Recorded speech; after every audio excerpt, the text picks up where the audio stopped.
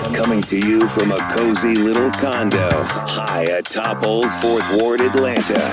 Welcome to The Ron Show on America One Radio. Here's your host, Ron Roberts. And I would say happy Monday to you, but if you live in the state of Georgia, and the majority of you who do live in the state of Georgia are University of Georgia Bulldog fans, it is not a good Monday. It's a Monday. And the Falcons, yeah, I mean, they won, but I mean, I don't know. It's kind of like, it's like you got that star kid, the one who can't fail at anything, valedictorian, and still crashes the car over the weekend.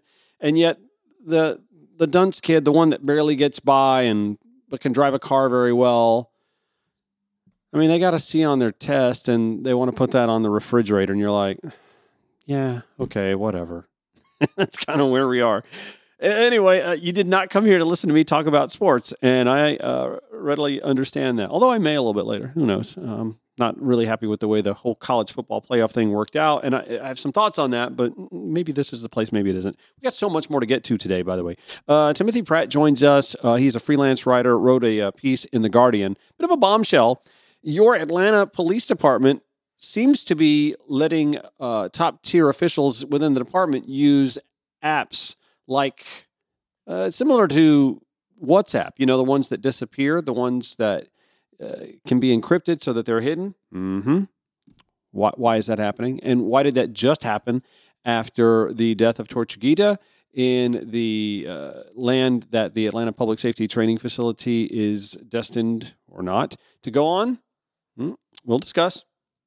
Timothy Pratt with that bombshell at The Guardian. We'll have that link in today's show notes at ronshowatl.com. I want to start, however, with the Atlanta Journal-Constitution publisher and president, Andrew Morse, deciding that, well, he's got to take out a piece of pen and paper, or a piece of paper and pen here, a piece of pen and paper, to write his opinion on the Atlanta Public Safety Training Facility, which he does, and he publishes in the Saturday AJC without at all mentioning that Cox Enterprises, parent company of the Atlanta Journal-Constitution, is one of the primary, in fact, I think the largest donor to the Atlanta Police Foundation. Nowhere in there does he mention that. But I'm going to read it to you, and then I'm going to give you some notes. The headline was, Atlanta, we need the new Public Safety Training Center. That is, he says, our view. Andrew Morse, president and publisher. The people of Atlanta deserve to have the best trained, most responsible, most empathetic public safety officers in the nation, he writes. The people of Atlanta deserve to walk the streets without fear of violent crime and to have a police force and fire and rescue departments they can depend upon to protect and serve them, all of them. Therefore, Atlanta must build a modern training facility for our city's public safety officers. Yet the people of Atlanta are on the brink of having their best interests undermined by a relatively small group, he says, of violent extremists who place a higher value on dogma and national crusades than on the safety and security of all Atlantans. He left out the overwhelming thousands that showed up at hearings to voice opposition to this, who just voiced opposition. Andrew writes, to be clear, Atlanta's Public Safety Training Center project has been flawed, but it must be built. He writes, former Mayor Keisha Lance Bottoms, current Mayor Andre Dickens, and Atlanta Police Foundation President and CEO Dave Wilkinson share the blame for a process that has, at times, lacked transparency, don't forget that, clear communication, and accountability, he writes. Morse continues, these missteps don't invalidate the need for the training center or justify the violent acts of extremists hell-bent on ensuring it is never built. But the result has been an erosion of public trust. This is unfortunate, since one of the primary fears of skeptics of the center is that they cannot trust public safety officers. Did I mention Timothy Pratt, who wrote a piece in The Guardian, is on to discuss. Here's where I mention freelance journalist Timothy Pratt from Gwinnett County wrote a piece in today's Guardian that outlines that the Atlanta Police Department has folks using the Signal app to communicate with each other about Cop City and to shirk open records law and hide their conversations from the public in general. He's on with me in minutes to discuss. Anyway, back to president and publisher of the Atlanta Journal-Constitution, Andrew Morse's opinion piece. Reasonable critics have reasons to be upset. DeKalb County residents who live near the Key Road location were promised abundant green space in 2017. The city changed course.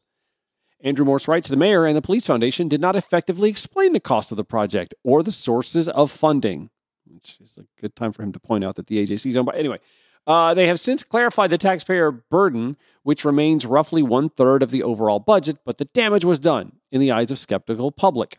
Failure to communicate was an unforced error.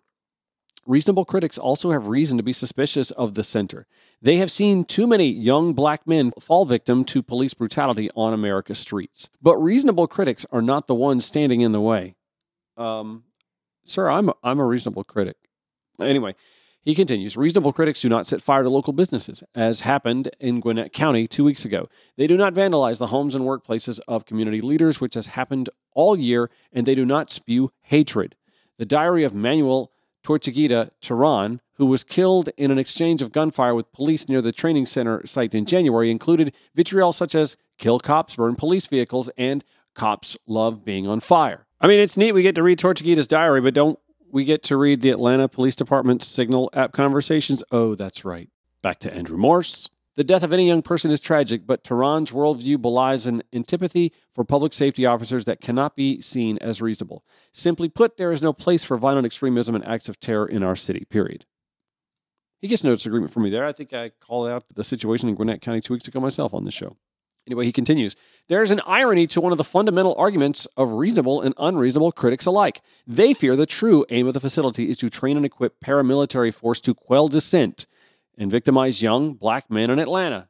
There is no evidence of such a plan, only social media conspiracies and decades of evidence that that's what law enforcement, whatever. The best way to guard against that concern is to have a modern facility with world-class instruction to train our law enforcement officers. Incidentally, he leaves out the fact that Fulton County wants to build a similar facility, that Atlanta and Fulton County could do it for a fraction of the cost, combining their resources. And oh, by the way, under which jurisdiction and department's possession did the current facility fall into utter disrepair, and why do we not expect that to happen again? Back to Morse. The remedy for poor policing isn't to disband the police, which no one has, but to train officers to be better. Last year, 171 people were murdered in Atlanta, 83% of whom were African-American males. Those numbers won't improve if we take police officers off the streets or fail to equip them to do their jobs. Much of the vitriol and violence in opposition to the training center has been driven by people who do not live in our city. Are we doing this again? Again, several meetings held seeking public input, hundreds to one ratio, citizens in opposition. Morse continues, they have come here to further a national agenda to, quote, defund the police. Stop Cop City has become a convenient rallying cry for the movement. It is understandable in a post-George Floyd world that some would fear heavy-handed policing. By the way, Andrew Morse is a white man. But the outside extremists don't understand Atlanta. Our African-American Democratic mayor, our white conservative Republican governor, and our openly gay police chief all stood before community leaders at the annual Crime is Toast breakfast last September and sang from the same hymnal. They were joined at the podium by some of Atlanta's most decorated public safety officers, a diverse group reflecting the community that they serve. Morse continues, what our city needs now is for reasonable people to separate themselves from extremists. And by the way, we have, whatever. The site has been selected, the funds have been deployed, construction has begun, which I think we have a bone to pick with, and is set to conclude by the end of next year. The Police Foundation, city officials, community leaders must work together to chart a path forward in the best interest of the people of Atlanta. If there are concerns about training and tactics, the Police Foundation must address them. Oh, well, he puts it in writing, so that must happen, right? For their part, the foundation has pledged that the center will be open to the public. Can we get that in writing? Critics should take them at their word. Oh, yeah. Take them at their word this time. And hold them accountable. Trust but verify. To the same organization that he says has lacked transparency. The City and Police Foundation must ensure the project comes in on budget, and they must continue to be transparent with taxpayers about the costs. ... For the first time. Oh, and check this out, y'all. Speaking of budgets and blowing them, if local residents will see their home values or quality of life decline by living next to the training center, listen to this. Rather than a park, the city should make them whole or help them move. Andrew Morse is saying more taxpayer dollars now to this project, if necessary. The city and the Police Foundation should identify more green space for residents of DeKalb County and make good on the initial promise made by residents. Again, who's going to pay for that? Mayor Dickens must make good on his promise that the city can fund the Public Safety Training Center and still address urgent issues such as healthcare, housing, and education inequality. President and publisher of the Atlanta Journal-Constitution, Andrew Morse continues, we need to choose reason over rhetoric. The center is not being built to suppress the people of Atlanta, but to protect them. The site is not being constructed on a pristine forest, but rather a plot of land that has been used for multiple purposes over the course of the last century, including a prison farm and a burial ground for zoo animals. I mean, that's kind of more reason not to, whatever. And the city of Atlanta has not suppressed the rights of voters. Oh, this is rich, y'all. The city clerk will soon begin the process of validating the 116,000 signatures organizers claim to have collected in favor of a ballot referendum on the training center. If the city can verify 58,000 signatures, 15% of Atlanta's registered voters, the measure would be put to a vote next March. Mayor Dickens has promised transparency in the process, but rightly reminded Georgia U.S. Senator Raphael Warnock in a letter that, quote, standing in front of your local grocery store to collect signatures from customers who may be residents, while commendable, is vastly different from registering to vote and casting a ballot. If the signatures can be verified, Andrew Morse continues, the matter should be put to a vote, and the voice of the people should be considered. But if the petitions do not pass muster, critics must accept the outcome and move on. Foreshadowing. Short-circuiting the laws will only serve to further undermine trust in our voting process, just as Georgia prepares to once again play a critical role in determining the next president of the United States. He's telling the far left, I need you to trust us so that the far right will trust us as well next election cycle. Sorry, but in the same piece, you talk about the distrust that's been sowed by current and past politicians in the APF from the start. This man's lack of awareness is kind of stunning. But back to his piece. This decision cannot be viewed in a vacuum, not in 2024, not in Georgia. Eroding trust in our institutions, that's some irony, does not serve our city. The people of Atlanta need to be able to trust their voting process. They need to be able to trust their public safety officers. They need to be able to trust their elected officials, Morse writes, and they need to be able to trust a free and independent press.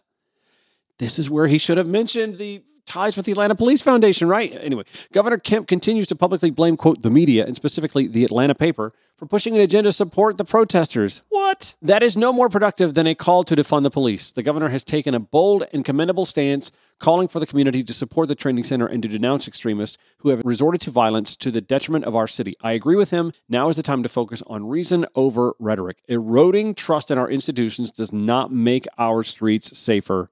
Andrew Morse finishes. As I mentioned, The Guardian reports that the Atlanta Police Department officials have been using the Signal app to have communication about Cop City and shield it from the public. The author of that piece, Timothy Pratt, joins me next when The Ron Show returns. Welcome back to The Ron Show for Monday. Let's talk a little bit more Cop City while it's hot and fresh right out the oven. And thank you, Andrew Morse, for teeing us up.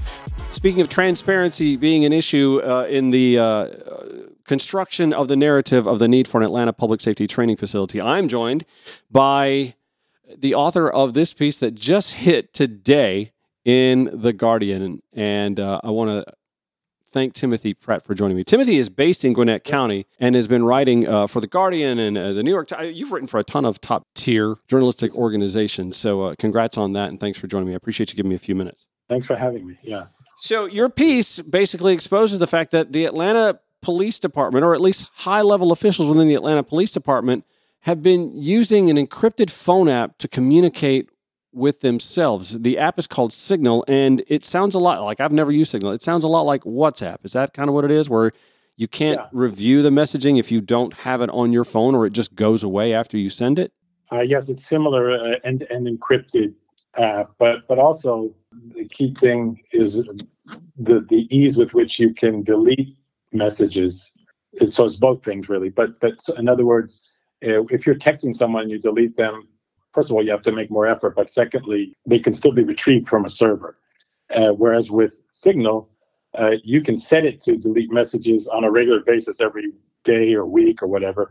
And then afterwards, they're not retrievable on the server. So a court couldn't go to Signal and say, we need these messages, much the way they could go to AT&T and get my text messages. Is that what you're saying? That's the position so far. I think Signal has faced that in other jurisdictions but so far as I understand it, for this piece, I didn't go into the whole ongoing legal challenges that Signal may or may not face as we move forward, right? Because of that very reason.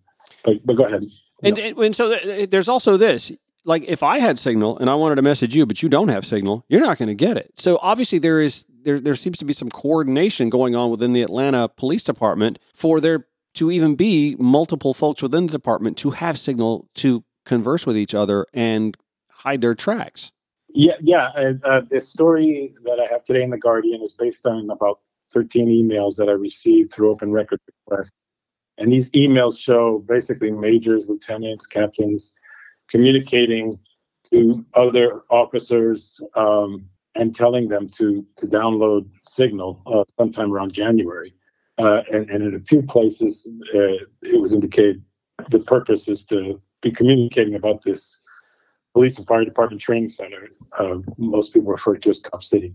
I remember reading in the piece that this seemed to dovetail, this all seemed to come about and to solidify within their rank after the death of Manuel Tortuguita Terán. Is that correct? Am I getting the timeline right? Around the same time. It actually started before. And then, there was an officer in the research department who began trying to find out if other departments had policies on this in December. And he wound up writing 50 departments, only 10 answered, and none of them had policies. Wow. He could have done research on how, for example, in Michigan, when an enterprising reporter wound up exposing that state troopers were using Signal, the legislature acted pretty quickly and passed a law prohibiting it for all state employees. And that's mentioned in the story as well. He didn't find this out. He said he communicated to his superior that he found no policies. And the next thing you know, there's emails with, like I said, majors, lieutenants, asking others to download the app because that's what they'll be using to talk about this subject. Yeah, you mentioned in the article that the app was widely used by police. Does this seem to be not just a local issue, but something that is happening throughout law enforcement across the country and around the world, maybe? Well, I don't know how widely used it is. People that I interviewed who work in digital transparency or First Amendment issue type organizations said they're seeing more and more of it. I don't know that anybody has quantified it, though. And there's this case in Michigan, which was just 2021 that I mentioned, and in Phoenix, yes, police also post George Floyd or in the prosecution or attempt to prosecute the George Floyd protesters in Phoenix, it was revealed by reporters there that they were using Signal. Excuse me. I think some of the officers faced discipline or even were fired for that and other issues. So it is, yes, it is. I don't know that anybody's quantified it, but you're seeing these episodes happening where police and other public officials are using these encrypted apps that can easily disappear messages. And so there isn't a federal law, there's not a state law, there isn't even a city policy or a departmental policy on using the Signal app. But I noticed in the article you spoke about one officer in particular who had Signal on his personal phone, but not his department-derived or professional phone. That's what it says in the email. Wow. And I'm laughing because that's amazing because the emails to ask others to download so they can communicate with each other. And he says, don't try me on the city phone with this app, try me on my personal phone. And that runs into all kinds of problems with open records laws, as you know. Yeah, open records, sunshine laws, all that sort of thing. That's what's so interesting about it. It's as if they're clumsy in not wording their emails so that it's not obvious what they're talking about while they talk about hiding from open records policies to cover their tracks or to keep their communication between themselves and themselves only. Right. I mean, we'll see if that changes, right? We'll see if the state legislature reacts to this. That's another possibility, isn't it? Again, as Andrew Morse at the Atlanta Journal-Constitution writes, transparency and trusting the process and trusting these entities is so important, right? It's amazing those two things happen around the same time. But I think we'll get to the point where more and more states and other jurisdictions will face this issue and have to prohibit the use of these apps for public employees. Timothy Pratt joining me with the breaking story that the Atlanta Police Department, some at least high-level officials within the Atlanta Police Department, have decided to keep you from seeing their communications between each other by using the Signal app, which makes messages disappear. all while we're talking about transparency and trusting our police officers as they seek a $90 to $120 million training facility. Sorry, just to be clear, it won't automatically delete messages, but you can tell it to do so on a regular basis. And many people use it for that reason. And I'm sure if you did a FOIA, you'd probably find that there's not much to get from the Atlanta Police Department's Signal apps usage. But did you file one? I did, and we'll see what happens. But the other thing is these emails show that they're communicating via Signal with other entities too.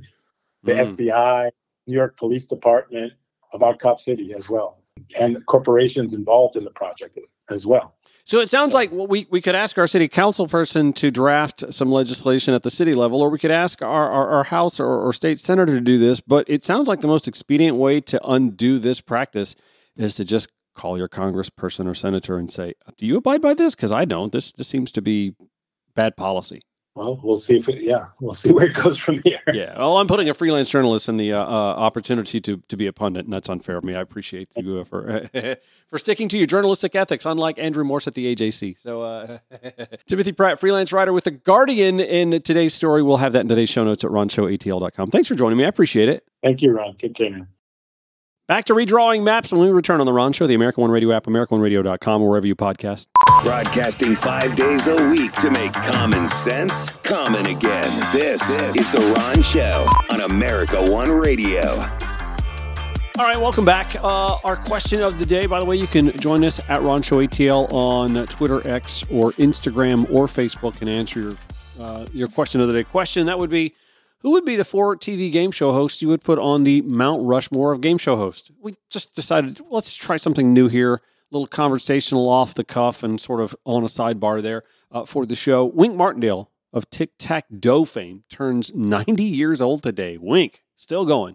Tic-Tac-Dough was one of those shows we used to watch religiously weeknights before primetime television. It was like that. And I remember Joker's Wild. Joker. And let's see, of course, Jeopardy, Wheel of Fortune have been going on for decades. And perhaps Alex Trebek, the late Alex Trebek, perhaps Pat Sajak belong on your Mount Rushmore. Anyway, answer that if you don't mind. Who is on your Mount Rushmore of TV game show hosts? You got 4 options that you can give us there at Ron Show ATL on Facebook, Twitter, and Instagram. Last week, as we were wrapping the show, we had a few minutes to chat with Ken Lawler from Fair Districts, Georgia. And we were talking more specifically about the Georgia General Assembly maps for the House, Georgia House, and Georgia Senate. And then the federal congressional district maps dropped. And so we didn't have a whole lot of time to expound on that. But suffice to say, that has thrown some chaos into the inner workings. And Ken was at the Senate subcommittee hearing today to give his thoughts on the Georgia congressional map redraw, which, like in the House and Senate at the General Assembly level, creates chaos, kind of unnecessarily, actually, in following the federal court judge's edicts. You may recall, you should recall, that a special session was necessitated after U.S. District Court Judge Steve Jones back in October ordered the state of Georgia to draw black majorities in 1 additional congressional district, 2 additional state Senate districts, and 5 additional state House districts. So instead of just doing what was necessary to do that, in just about all 3 cases, map-wise, Georgia Republicans made wholesale changes to districts not even adjacent to the new majority black districts. And in some blatant cases, they were going for districts voters where the district was majority-minority, not necessarily majority black, but majority-minority, to steal from those districts to accommodate the creation of the majority black district, but also to preserve the white conservative majority. Not just to preserve the majority, but to keep it intact, to leave it untouched numbers-wise. So while we had Ken on to talk about the state house and state senate maps, Ken, obviously, just like the rest of us as we were throwing the show together, didn't have the opportunity to really look at the new federal congressional map and weigh in on that, but he did show up at today's Senate subcommittee hearing to give his take. And I apologize, he's a bit overmodulated. He's kind of close to the mic there, but this is on YouTube, so you get what you get. All right, the floor is yours. Thank you, Chair Eccles, members of the committee. Glad to be back to discuss our nonpartisan analysis on the congressional map. Again, our principles in looking at these maps are two things. Number one is, does the map implement the remedy? And number two, does it contain changes for political gain? We have disagreements about some of those principles, which we'll talk about. So again, we have you have in front of us our scorecard. Everybody should have that with our two-part pass-fail test. On the racial demographic test, we believe this map fails the test, and I'll explain why. First of all, we agree that the map does implement new Congressional District 6 as a black majority district. On a technical matter, as the chair mentioned in her presentation, District 5 also has now gone from below 50% to just above 50%. So it actually counts as a new black majority district, but from where it was, but it was already a very strongly performing black opportunity district, so it really doesn't add in terms of participation for black voters. So really what you've got here, the map does add the 1 as requested by the court. Our issue with the map, and the reason we say it fails the test, is because of the way District 7 has been treated. District 7 was a minority opportunity district in our view. Yes, it was a coalition, but it was a very strongly minority coalition at around 67% minority voters. The new map has it at 33%. So we clearly believe that this is in violation of the spirit of the court's order, notwithstanding, Chair Eccles, your interpretation. Our view, and I admit I'm not a lawyer, not a Voting Rights Act expert, but my interpretation would be that the purpose of the judge stating the writing the order the way he did was that he wanted the Voting Rights Act protections, which protect all voters of color and language minorities, that those other minority groups should retain their protections under the map. Our view is that District 7 does not retain those protections, as it was a strong minority district with a coalition, but is no longer a strong minority district at all. So by losing District 7 as a minority district, we believe that our view is that it does not pass muster, it does not meet the requirements of the court order. That's our interpretation. Okay. On the political side, again, we disagree with the objective, the political design of the map. We've been saying since the beginning of the session that our belief is that this exercise should be about implementing the remedy, and all political considerations should be off the table. We know that this is a disagreement from the way the committee treats this process, that you're trying to maintain the political balance of the state. Our view is that consideration should not be employed here, and as a result, we give the map a fail because of repurposing District 7 as a Democratic district, not a Republican. So we just disagree with the principle here, and our analysis would show that that's why we would fail the map. Now, let me explain one of the reasons why we disagree with this principle. This is something that we call mid-cycle redistricting.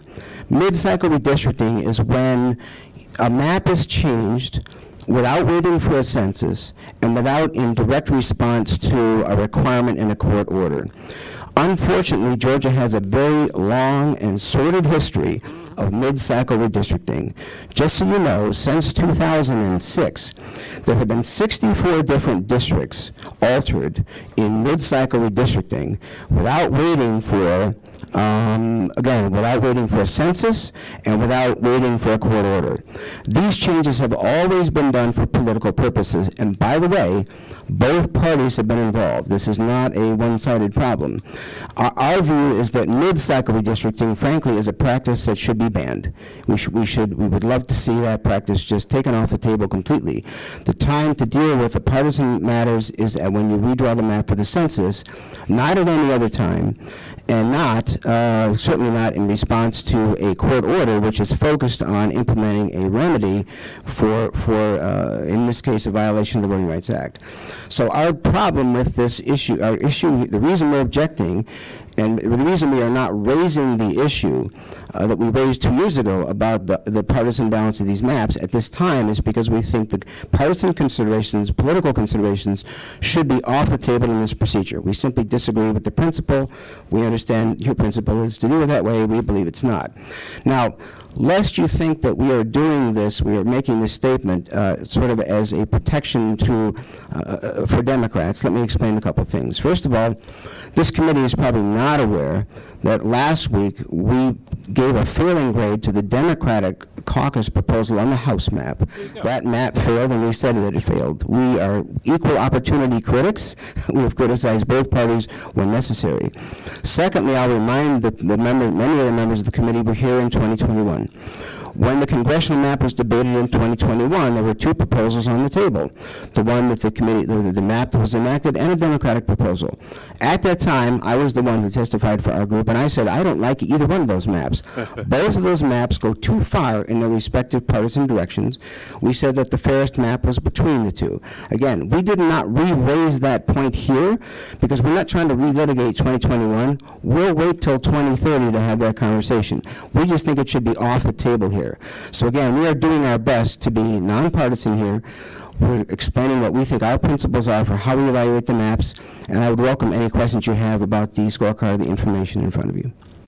Interesting that he points out that the group that he advocates for, as the chair for actually, is a nonpartisan organization, and that, as he said, they also didn't like Democrat versions of maps in 2021 or last week.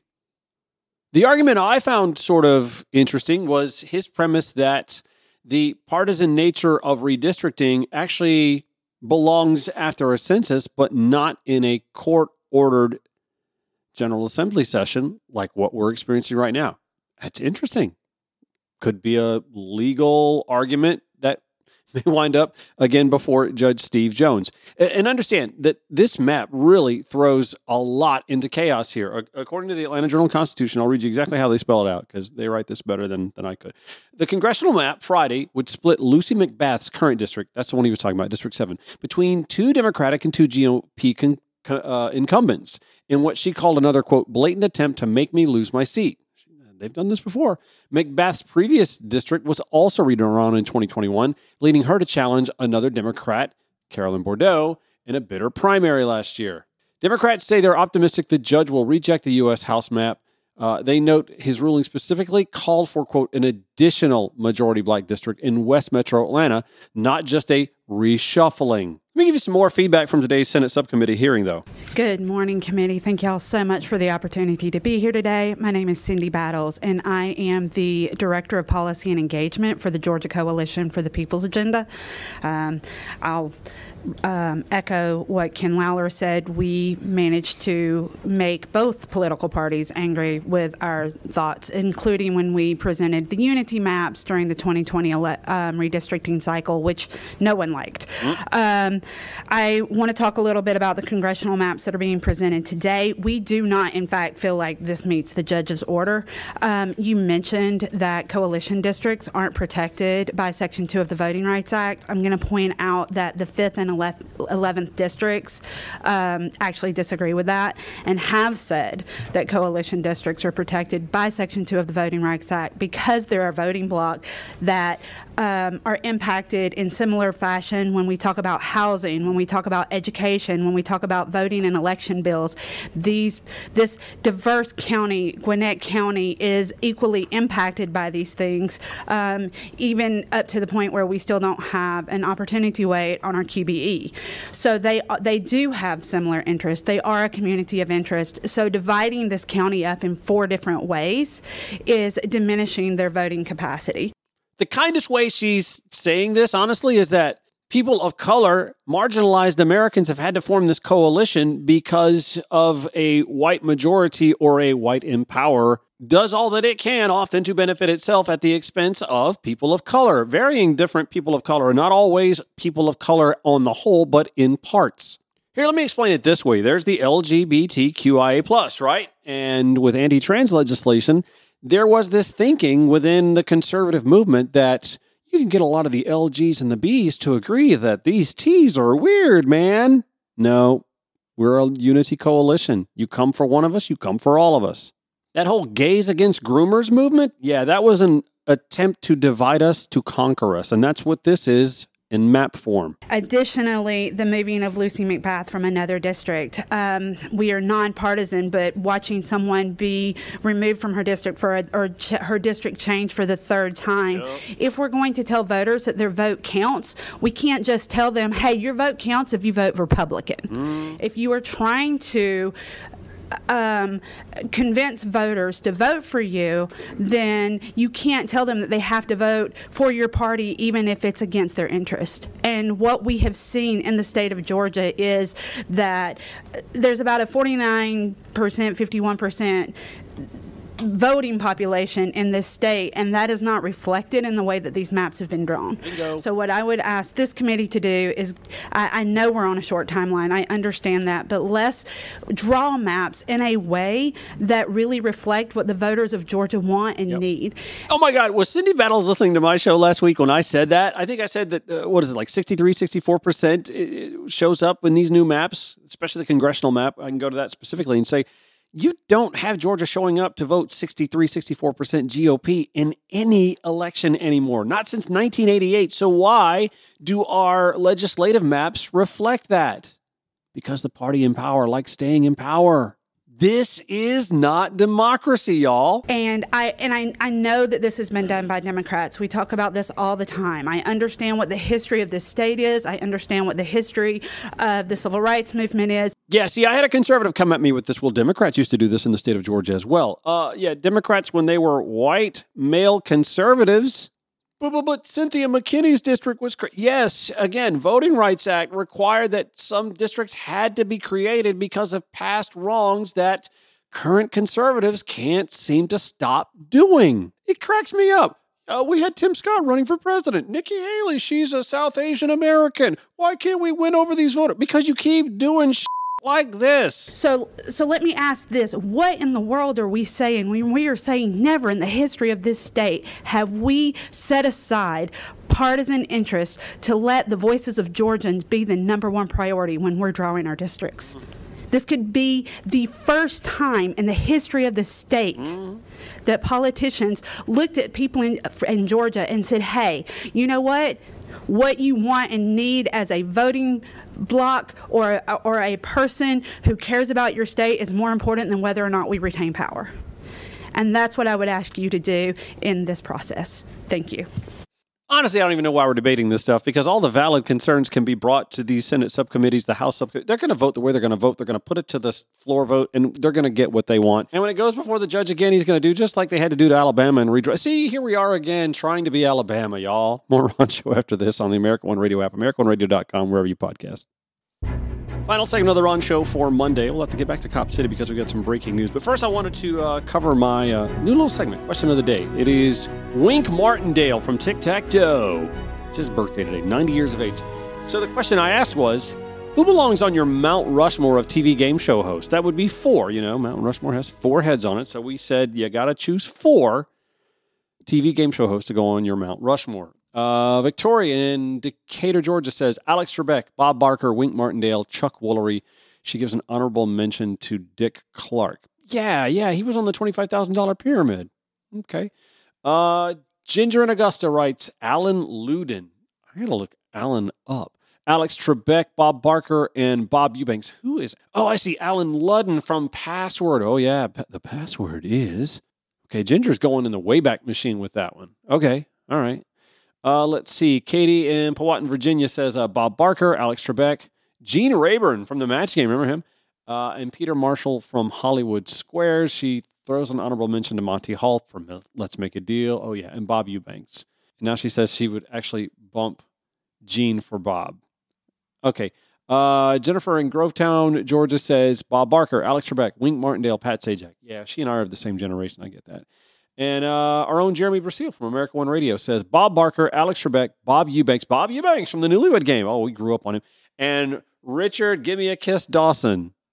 All right. Those are good. If you'd like to add who you think should join the Mount Rushmore of TV game show hosts in honor of Wink Martindale's 90th birthday. It doesn't have to be Wink, but give us 4 names, TV game show host. You can do that at Ron Show ATL on Facebook, Twitter, X, or Instagram if you'd like. And listen, I really wanted to cover a couple of more huge stories. One being the college football playoff committee just utterly screwing the pooch. And I have some points to make about that. But again, this is not a sports podcast, although a lot of people have been talking about it here locally. Anyway, I'm just going to have to pass that. And also, this dude stole a MARTA bus to take people to Waffle House. And I don't have time to discuss that either because I have more in the Cop City saga. We understand that Atlanta City Councilperson Liliana Bakhtiari is supposed to, and City Council is meeting right as I put this show together, so we'll have to get on this tomorrow. A referendum policy when it comes to petitions and referendums. But here's the big story. Mother Jones broke this story earlier this afternoon. A prominent election rights lawyer is calling out Atlanta's voter suppression on the Cop City referendum. Marc Elias at the Elias Law Group has now entered the chat. In fact, he is supporting the Vote to Stop Cop City coalition. Let's see who wrote this at Mother Jones. This would be Eamon Whalen. Says one of the most prominent Democratic Party-aligned law firms, the Elias Law Group, led by noted election lawyer Marc Elias, has waded into the legal battle surrounding the proposed ballot referendum for Atlanta's Public Safety Training Center, PSTC, better known as Cop City. On Monday, the Vote to Stop Cop City Coalition, the organization leading the campaign to place the building of the controversial police training center onto the ballot for a citywide vote, sent a memorandum to the city government with a clear message. Atlanta must not engage in voter suppression on the referendum.